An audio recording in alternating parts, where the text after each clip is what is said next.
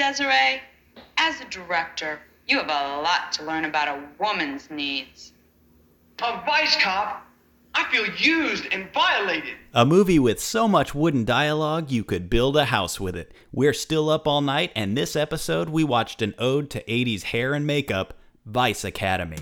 Hello, everybody, and welcome to USA Up All Night with me, Rhonda. Hi, I'm Gilbert Godfrey, the comedian in the cupboard, for USA Up All Night. In this movie, you'll see two of your favorite stars. Now, if you drink enough beer, you'll start seeing more of your favorite stars. Stay with me on USA Up All Night. Welcome to Still Up All Night, the only podcast in the known universe that celebrates the films of USA's Up All Night series. I'm Travis. I'm Rob. And we are still in our quarantine specials here. I am once again coming from the Still Up All Night studios. And Rob, you are where this month? Same place, my dining room table. All right, where the magic happens. And we're here to remind you that the B&B Movies this month stands for Beautiful Hair and Makeup, which was a staple of this episode's film, Vice Academy. Rob, initial thoughts on this month's film? So in quick research, I learned that there are actually 6 movies in the series, and I'm just blown away that they made it beyond the first one. It's bad. Every part of it's bad. Yeah, this film was made in 1989, and it was touted as a sexy spoof of Police Academy.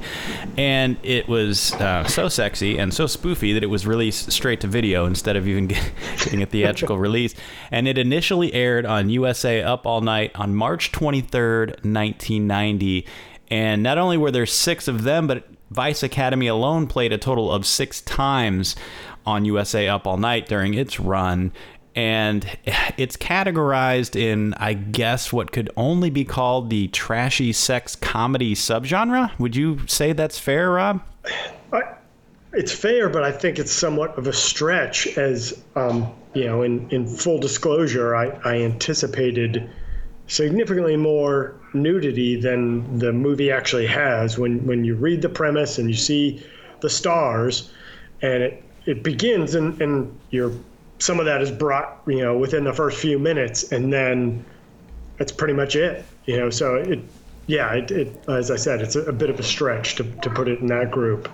Yeah, there's more. I mean, we had boobs within the first 10 minutes, but there's more references to sex than actually, seeing any nudity or sex acts or anything like that. There was one scene that we'll talk about a little later that was kind of, a little borderline for what was going on.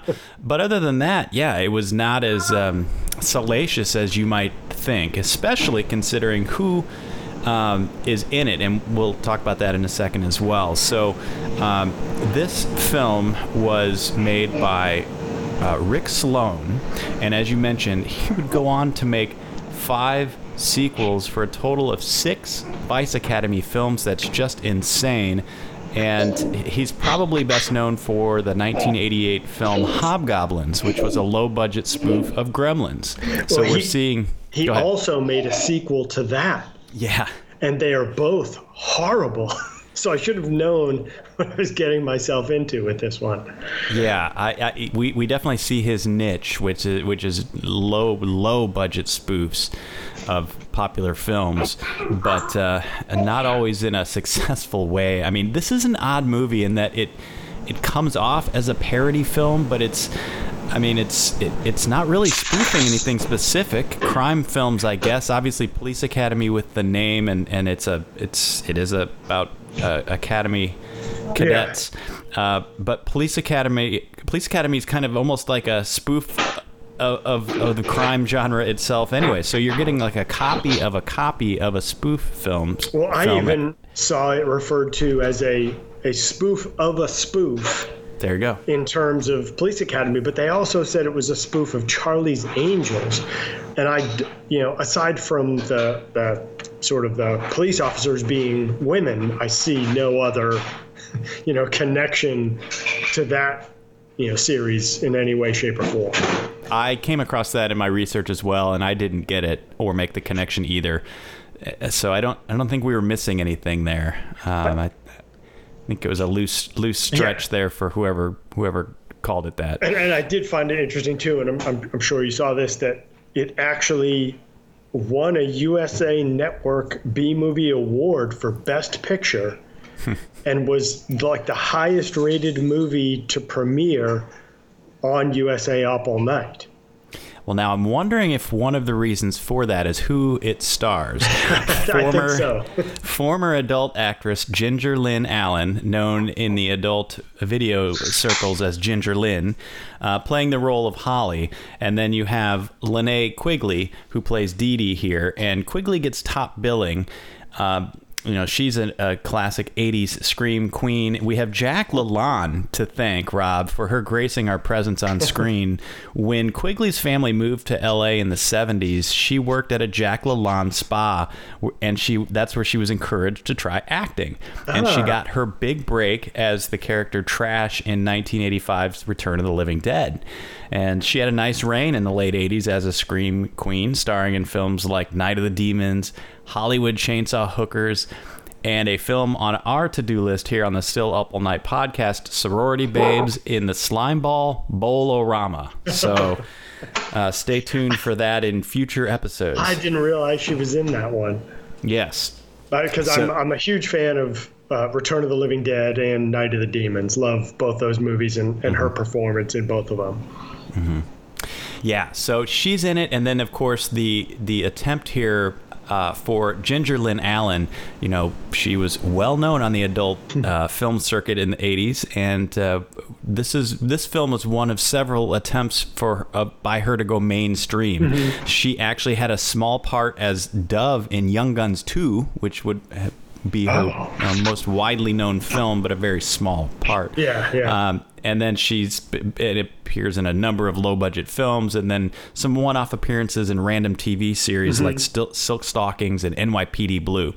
She would actually return to the adult film industry in the late 90s, and it looks like she stayed there through about 2010. So, well, interestingly enough, her initial foray into the adult film industry is when she was underage. That's sort of her, initial claim to fame. So let's talk about why there's some irony in that, because this film kind of meanders. You've got this cold open of Dee Dee, played by Linnea Quigley, making an arrest of some guys doing a drug deal in a parking lot, and then boom, we're off and running. We're in the academy, and this is where you automatically. Well, first it's interesting because you get the sense of what you're in for here when the opening credits roll, and it's all women. Yeah, which is great, except considering the type of kind of exploitation film this is. It's like, oh well, okay, maybe not, but I will say to its credit, the opening was a phenomenal, again, just 80s synth jam full of, sexual innuendo about, your gun, basically, and every analogy you can make for a gun, and male parts you can think of. It hits all of them. And that, I thought we were off to a good start with that. Yeah, I did too. And then we get into the classroom. Yeah. Which is full of about 15 gals and one guy for some reason. Yes. It never really was explained. Because apparently the Vice Squad, the only sort of action they take is to dress as women of the night. There's no other undercover operation that this police station goes through. Right. And so our poor guy Dwayne is who the solo male is in the with all these cadets, and we just we go through some awkward training segments and whatnot, and then about 23 minutes in, the film does a 180-degree turn when Dee Dee and her partner Shawnee, who just finish up an epic Tony Manero staying alive strut down what appears to be a New York street when they stumble across a beat up adult film actress named Cherry Pop. And the music then turns really ominous as Cherry Pop explains how she left home at 16 and got into adult films, and now she's trying to leave the business to start a workout program, but her director is acting like a pimp and won't let her go. So there's our irony here of Ginger Lynn getting into the adult industry underage. And yet her character in the movie is the exact opposite of that. She is the much more prim and proper chief of police's daughter, and somewhat of a teacher's pet in the class, and already has a number of arrests under her belt and is, assured the valedictorian seat upon graduation, which is looming. And that's sort of the additional premise is there's a time constraint to all of this, is all the students must have 10 arrests under their belt in order to graduate. Yes, and it's interesting because Holly, the Ginger Lynn's character, I don't even recall ever seeing her outside of the academy. She doesn't have actually much of a role here besides, being It's the one scene after they've put the sticker on her back that identifying her as a vice cop. And she spends hours out on the streets, and no one will approach her. That's the only time we see her outside of the academy. It's such a poorly shot scene for a number of reasons. One is the card, the sticker that they put on her back. She should be able to clearly see when she's looking in the mirror. Or feel, yeah. And then when she walks off the screen, I don't know if you noticed that, out of the bathroom, she just stops, and she's still in the scene. I missed that. And I had to rewind it just to make sure that she's wearing like a red dress that pops, and so you could see her then kind of walk off set and then stop before she gets off camera. So I was like, oh boy. I think there were I counted a few similar scenes to that, like if you remember the on the obstacle course when Dwayne decides to lay down on the tire run. There's a quick cut where obviously all the students are in workout gear because they're on an obstacle course working out, and then all of a sudden when they show him laying down, supposedly looking up everyone's shorts, I guess, I don't know. Suddenly, two women jump over him that are in dresses and wearing heels. It's a super quick cut, but I guess where did they come from? Well, I guess someone figured out, wait a minute, everybody's in workout gear. He's not really looking at anything. We have to add this in. Let's throw in quickly two ladies in dresses so he can do this. Yes. Yeah. Okay, so this leads then to Dee Dee and Shawnee, and for some reason they are going to pair up with Dwayne to go undercover and take down this the whole operation of underage porn. Yeah. Yes, and in posing as an undercover adult actress, Dee Dee swoons over Chucky Long, played by Stephen Stewart, who's a name that you probably don't recognize. I didn't recognize it. I'm sure you didn't recognize it. Not at all. The introduction of Chucky is hilarious. I mean, you forget how crazy 80s style and fashion was. I mean, he shows up in leather pants and studded snakeskin leather jacket, and of course fabulous feathered blonde hair. Yep. And just a character that 10 years later would be being spoofed in film, and yet here we are, and he's the object of everyone's immediately swooned affection. over. Yeah. And the whole undercover operation is almost ruined when Shawnee and Dwayne, who are sitting outside in a van that, by the way, is parked in the middle of the street during an undercover investigation. Yeah, Chucky actually has to drive around the truck or the van in order to park. They go from the point of needing to catch them in the act to then listening to one of Shawnee's favorite bands severe tire damage. A fun fact about severe tire damage, Rob. Oh, this is a deep dive. Here we go. Yeah, so this band is known as a geek band. It's an actual band because it's comprised of a bunch of tech guys, and they were the first band to play live on the internet. Whoa. Can you believe that? I cannot. They were playing at Xerox Palo Alto Research Center, where other tech people were working on a project involving broadcasting over the internet. And I guess they heard this band playing and decided to test out their equipment on them. And so, and this is all in Wired magazine. It's their claim to fame is Severe Tire Damage was the first band to ever be played live on the internet. And probably now the most interesting part of this entire movie. 100%. Yeah. So they arrest the whole gang in a very clumsy, poorly written, just poorly everything scene that we heard at the top of the episode. And but it's not going to stick because Dee Dee had to, in pretending to be an adult actress, actually had to be one because Shawnee and Dwayne were out in the van listening to Severe Tire Damage and didn't get in time to stop the act. Yeah, missed their cue, and right. So she had to go through with it with Chucky, and apparently loved every minute of it. Mm-hmm. Didn't mind at all, but it means that they can't hold them, and the arrests won't stick. So, this is a film of just so many awkwards.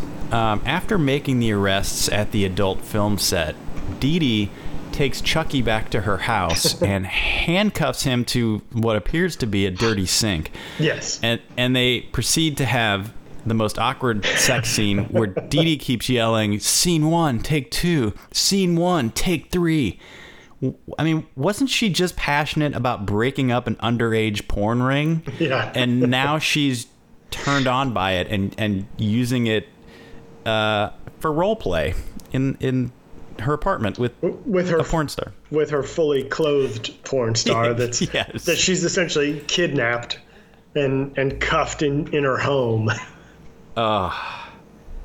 Yeah, what were you thinking about when that scene? I mean, that was the scene I was talking about where I'm like, okay, well, this is what I would expect at least out of a movie like this. Well, I mean, the second and last nudity scene of the movie is this one where she takes her top off, but again, they're fully clothed, and as you said, it's just very awkward, and it's almost like the director just said, use the previous scene as, your, I don't know what the right word is at this point, sort of what fuels this, go. And your motivation, right? Your motivation. There's no real guidance. There's no real written scene. So she's like, yes, scene 1, take 2. And just kind of does this thing for a minute. And awkward and weird. I just... Yeah. And it was weird because one of the conversations that Holly had with Dee Dee was that she wasn't passionate about anything. Why are you even here? She said. And so then the girls met Cherry Pop, and all of a sudden they seemed passionate. They really wanted to break this underage, adult porn ring up. And so that's why it was made so awkward, because you went from being passionate about it to using it to get turned on. So it just was really awkward. And so, and I guess the underlying assumption there is that Chucky would be the male actor involved in all this underage, sex that's being filmed by this porn group, and now suddenly all is forgiven, and as we see, he ends up becoming a good guy. Yeah, she was playing an underage actress, so Chucky would have thought that she was underage, and that didn't seem to bother her at all. So, I mean, we're looking to make sense here of a narrative that probably, a script that was probably written at a bar in a span of a couple hours. So, I think we might be working harder than Rick Sloan did in crafting this. But so then there's another really awkward moment, almost in the next scene, when Dee Dee and Holly are back at the academy, and they're out on the training course again, and they have just the most awkward fight scene where they just roll around outside in the grass while a royalty-free version of what I'm pretty sure is Grease Lightning plays underneath.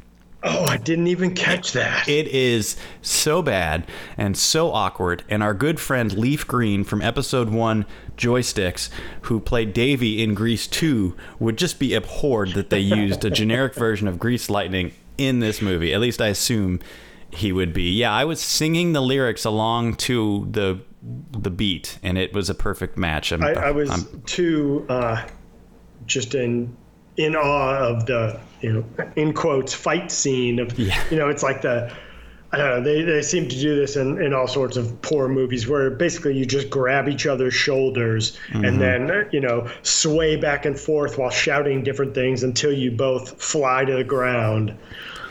Or it gets broken up. Normally, you get 5 seconds of that, and then it gets broken up. This was about a minute and a half of it. Way too I don't know if Sloan thought it was sexy, because it wasn't. I don't know what the whole purpose, but they just rolled all over this whole course. And so that was really awkward. And finally, at the 51-minute mark, we get to the actual plot, I guess, maybe. So that's arguably an hour of exposition for Vice Academy, and definitely a theme among our USA Up All Night movies with these long expositions. So the gang of Dee Dee, Shawnee, and Dwayne are assigned to an inner-city prostitution ring, and Miss Thelma, who's been running this academy training in a very authoritarian way, she seems to be very pleased when Holly expresses concern about the 5 officers who were previously assigned to this case and, quote, never came back.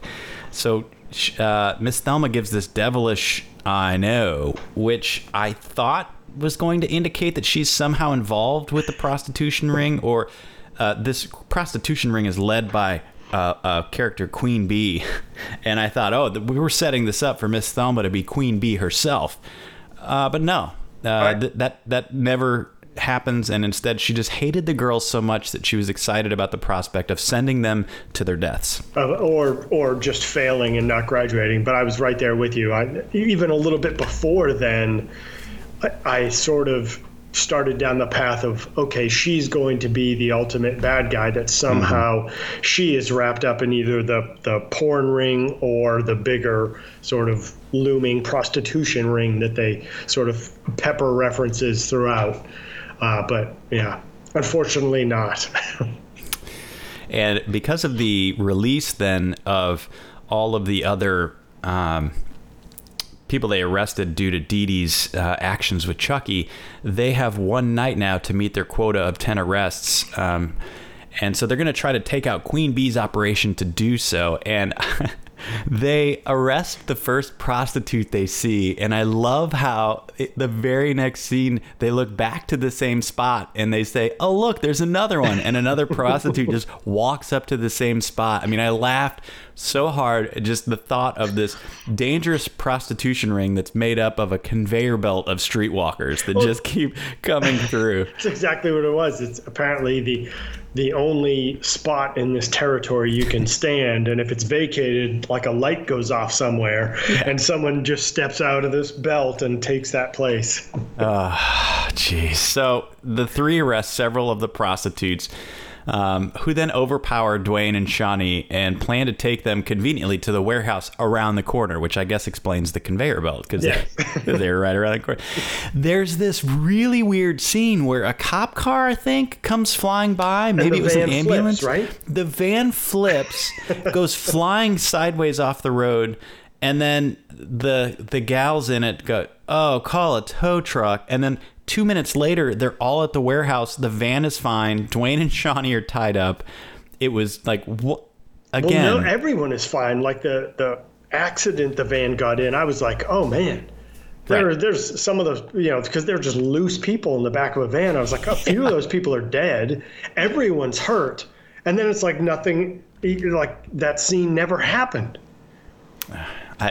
Was that an attempted spoof there? I mean, I don't know. I have no idea what that was. Afterwards I thought, did they forget to edit that out? Yeah, that's what I was thinking, is that maybe there were some other initial plans. Maybe this was shot at different times and the script changed during that time, and so it ended up playing. It was kept in the movie, but it shouldn't have been. I mean, yeah. It was so out of place and so weird. Another awkward moment. Okay, so Dee Dee's left then to rescue these guys, and she has time to make one quick phone call. Who would you call? I mean, you're obviously Chucky. Right, not the police. Not you're backup. A police cadet. Don't call for backup. Call Chucky, who is still handcuffed in her apartment. Well, I loved the little part too, and I'm sure you caught it, where at the start of the movie, the arrest we see Holly make, it is the same guy, the drug dealer from that arrest is one of Queen Bee's henchmen. The only again, one of the only men around, the yin to Dwayne's yang, if we will. Yeah.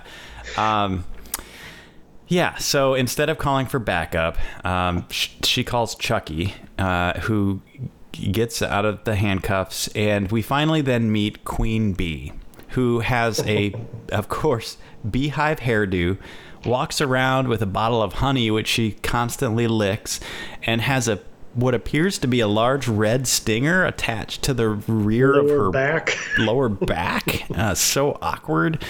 For no reason that's ever explained. Other than it connects her name, but right. And I don't know if you noticed, Rob, but in Queen Bee's warehouse, there's a string with a bunch of money hanging by clothespins. Oh, I didn't see that. Get it? They're laundering money. Yeah. I was too focused on the warehouse being full of boxes that were obviously empty. Right. I mean, is your lair an Amazon Prime warehouse? Where are all these boxes just stacking around? Up. And not only stacked up, but stacked up so as to create a maze. A maze that she doesn't know, even though it's her own warehouse. So what I think she calls it a hive of mazes or something like that. Yeah, I just have maze written down. I don't remember it having a grander name than that. But yeah, when it comes time for their escape, she can't even find her own way out of it. Yeah.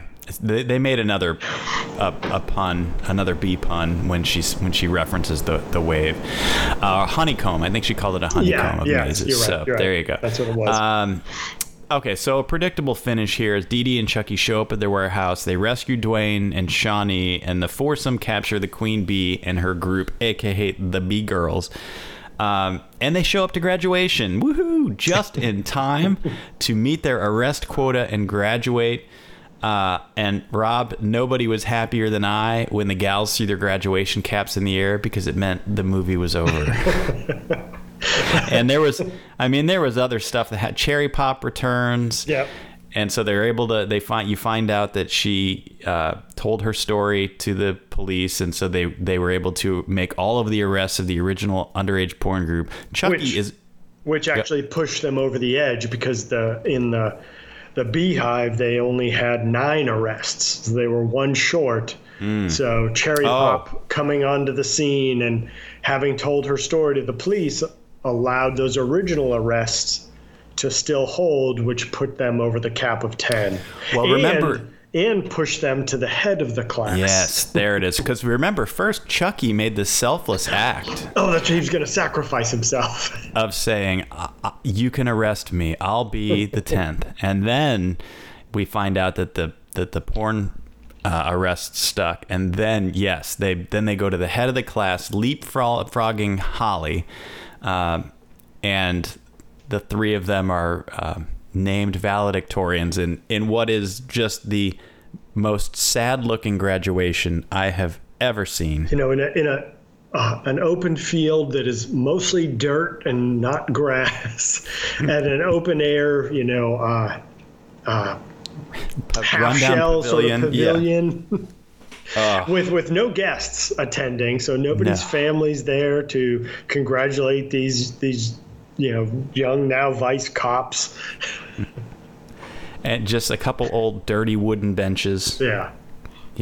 It was so bad. So sad. But they do manage to set up a sequel in there too. So and then as we know, it carries on for 5 more movies. Yeah, we get some credits with photos of all the characters, and then we get a class photo that says class most likely to be awarded a sequel.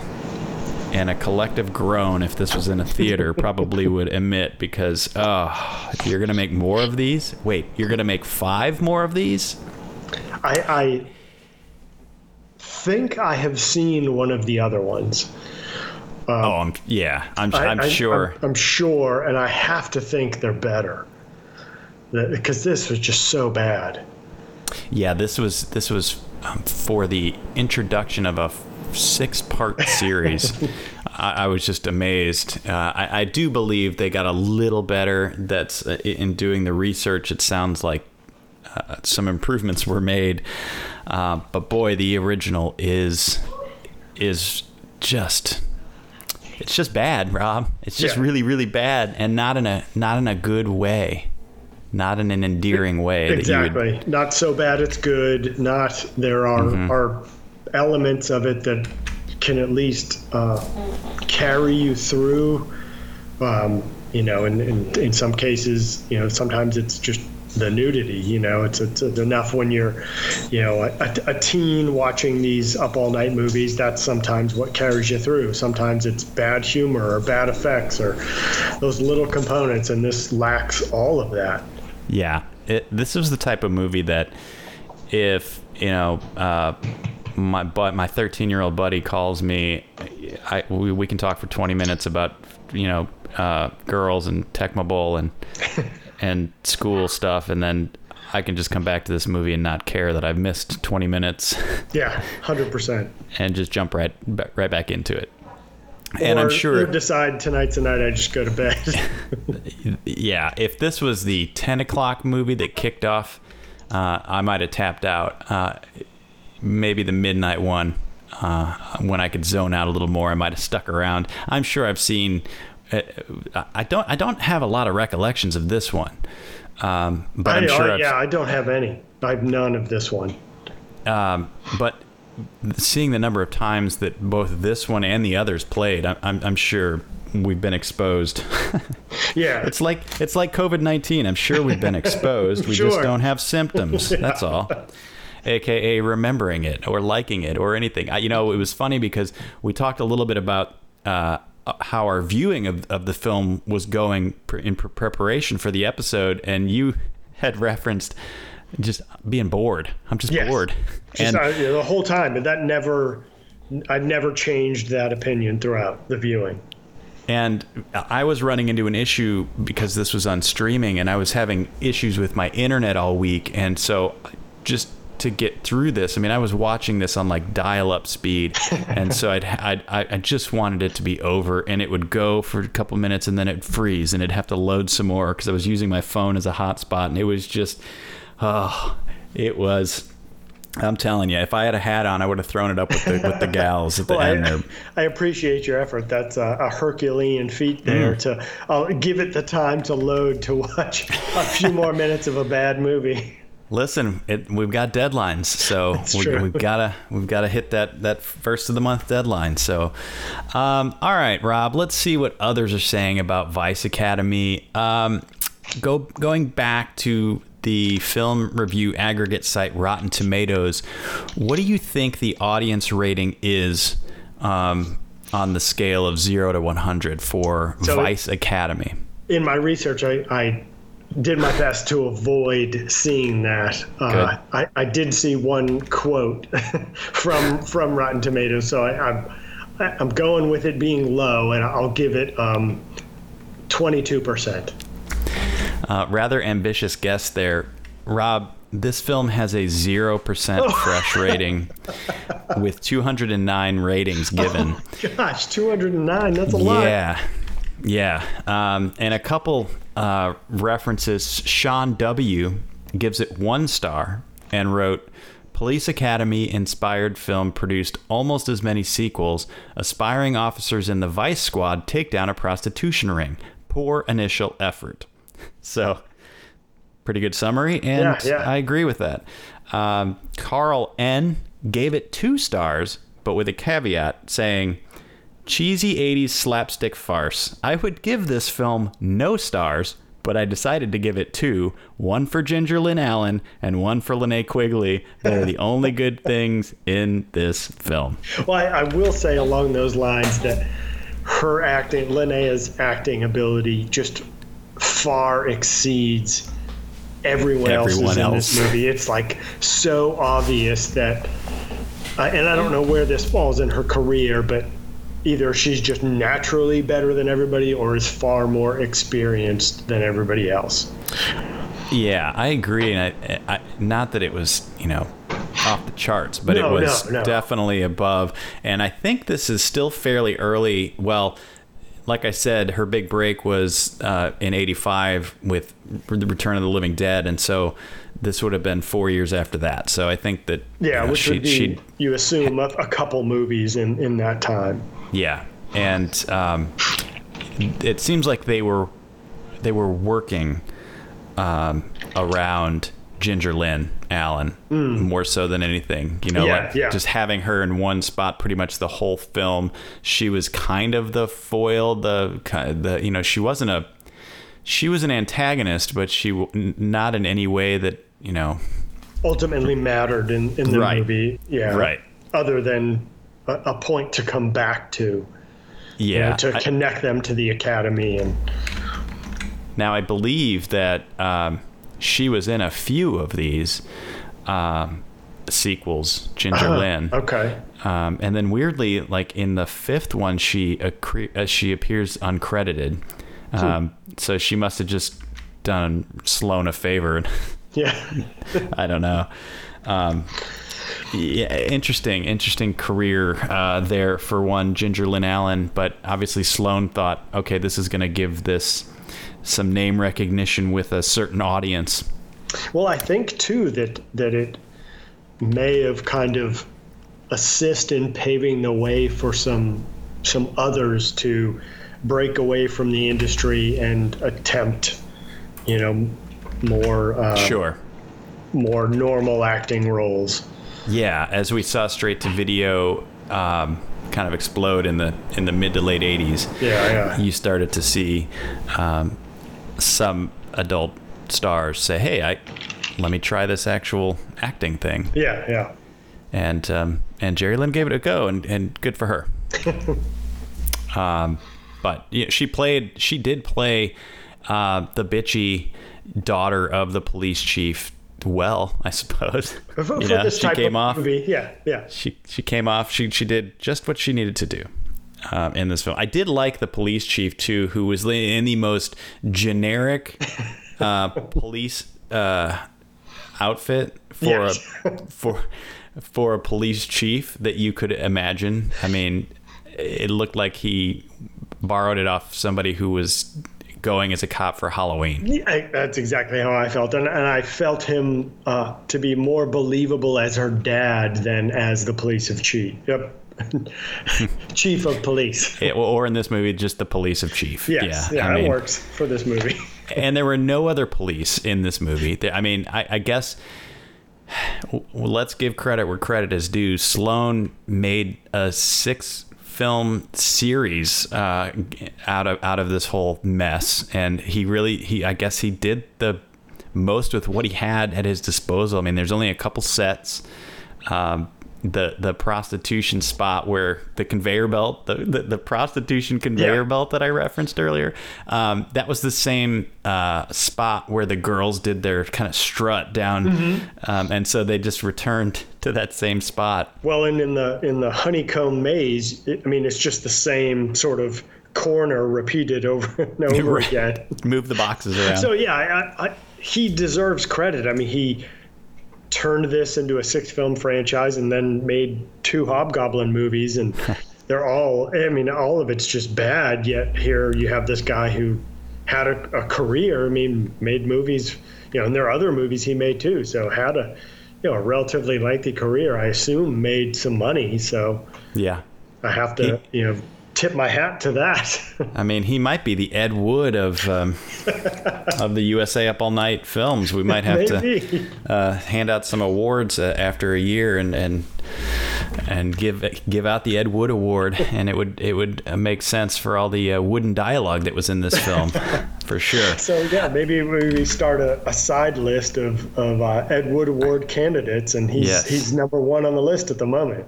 Right now he is, absolutely. Okay, so the big question here, Rob, is Vice Academy worth staying up all night for? No part of it is. There's not enough stupidity, not enough nudity, not enough anything to make this a worthwhile endeavor. Unless you're a completist and decide to set forth and watch all 6. Then you have to watch this one. Yeah. I agree with you. Unfortunately, this is not a movie worth staying up for. The humor isn't funny. It half-heartedly spoofs the Police Academy series, but with zero narrative or even casual references to the film that it's actually trying to spoof. Yeah. Super low budget, and not in an endearing way, as we mentioned. We give Rick Sloane a pat on the back for effort, but definitely it was arduous to watch this film. And it's not like it's over long. It was I think under an hour and a half, so it's not a lengthy movie to fight your way through, but it felt like it every bit of it. Are you sure? It felt like 4 hours. I thought it was. I thought this is one of those, like, it had to be released on 2 VHS cassettes because it was so long. I get. And you got to think with COVID boredom that that shouldn't be an issue. Like, you're just looking for things to help fill some time, and I was like, gosh, just make this be over. Says a lot. It says a lot. All right, well, let's move on then. I want to make it up to you, Rob. So. Okay. You don't know. I'm revealing next episode's film for the first time to the world and to you. So it's a good one. Are you ready? I am. All right. Next episode, we are staying up all night for Hell Comes to Frogtown, starring Roddy Piper. Quick thoughts on the next movie. I've seen it. It's been a million years since I've seen it, and I remember it being bad. But, I remember just very few details. I don't remember a whole lot about the movie, but, having Roddy Piper in it, just wearing They Live alone gives him, the utmost credit in my book. So yes, I'm looking forward to revisiting this one after all this time. We're going to talk about the Dance of the Three Snakes, if you remember that scene. This will be a fun one for sure. And this is definitely one that it is bad, but if memory serves me correct, and I've got a pretty good memory of this film, it was definitely a so bad it's good movie. So we'll put it to the test, and we'll let you know if it's worth staying up for on our next episode. Until then, thanks for staying up with us. That's going to do it for this episode. You can find us on social media on Twitter and Facebook at Still Up Podcast. Subscribe to our YouTube page where we have links to the movies we review. I post fun clips and previews of upcoming episodes. We'll be back soon with another beautiful hair movie. This time it'll be Roddy Piper's and Hell Comes to Frogtown from USA Up All Night.